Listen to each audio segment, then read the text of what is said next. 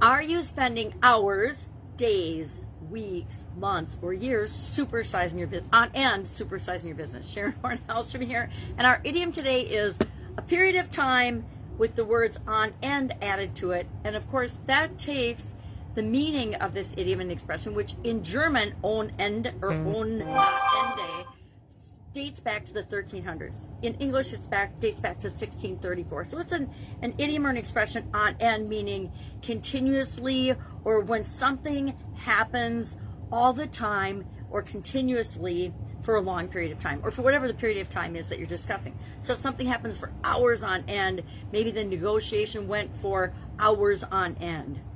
Maybe, I hate to admit this one, but I remember when I was young, pining after the same boy for years on end. Literally, I had a crush on a young man for like almost a decade. And then I realized that he was totally not right for me. But I remember just pining away for this handsome young man for years and years and years.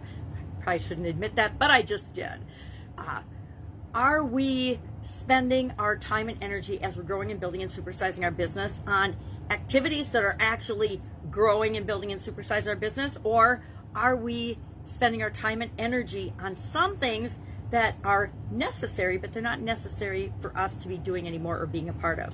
I remember in one of my businesses, the Italian food business, I was filling in because I believe that I shouldn't ask anybody to do anything that I'm not willing to do in my businesses. So if something happened or something if somebody needed to fill in, then I would jump into and help wherever I needed to on any given day. With manufacturing, that's often required because if one person or one role isn't filled, it can shut the whole line down, the whole business down. So we have to be really flexible. So we cross-trained and everything, but still some things would happen. We have blizzards in Wisconsin.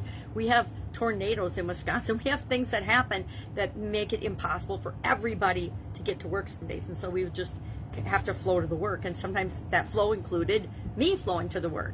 And I calculated one day as I was filling in on what I call the cooker, in the cooking position on the Italian food manufacturing line, I had a notebook to the side and I was making phone calls while I was cooking, paying attention to quality at all times, of course, but I calculated out the amount of time I spent doing tasks I shouldn't be doing, literally shouldn't be doing. And it was a scary amount of time, like hundreds and hundreds of hours. And I was like, all right, something needs to change. I need to stop spending time in my business, and I need to devote all my time to working on building and supersizing and growing that business.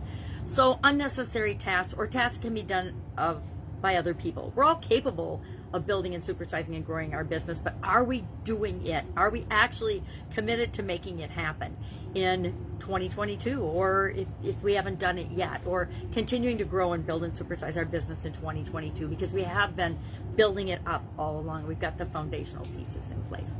So I actually like this idiom because it reminds me to check in with myself and make sure that I am doing the things I should be doing. I'm doing the things I want to be doing. The older I get, the more it's about, am I doing the things and spending my time and energy and limited time resources, and energy is my biggest limited resource, even more than time, on the things that are most important to me. The older I get, the more important it is that I align with that.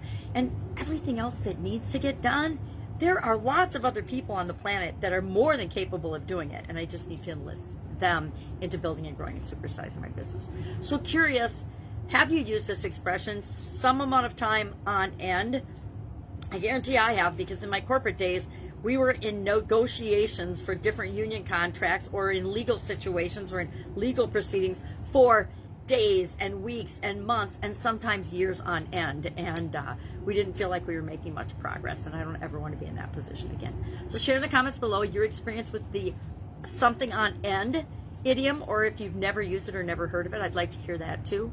And I will, of course, be with you tomorrow, and we will do another couple of days. We've only got a couple of days left of 2021. Woohoo! Another year bites the dust. I guess that's not a very nice way of saying it, but we're doing end of the year idioms to finish off the year since Christmas is over. I hope you had an awesome holiday and holiday season. I know some people are just ramping up in January, depending on your faith and beliefs, etc., to celebrate Christmas and what we all celebrate. Whatever is right for you is right for you, and I applaud you for that. So have an awesome day. If I can help you in any way, ask. Otherwise, expect a couple more days of ending idioms, and I'll be with you tomorrow. Bye.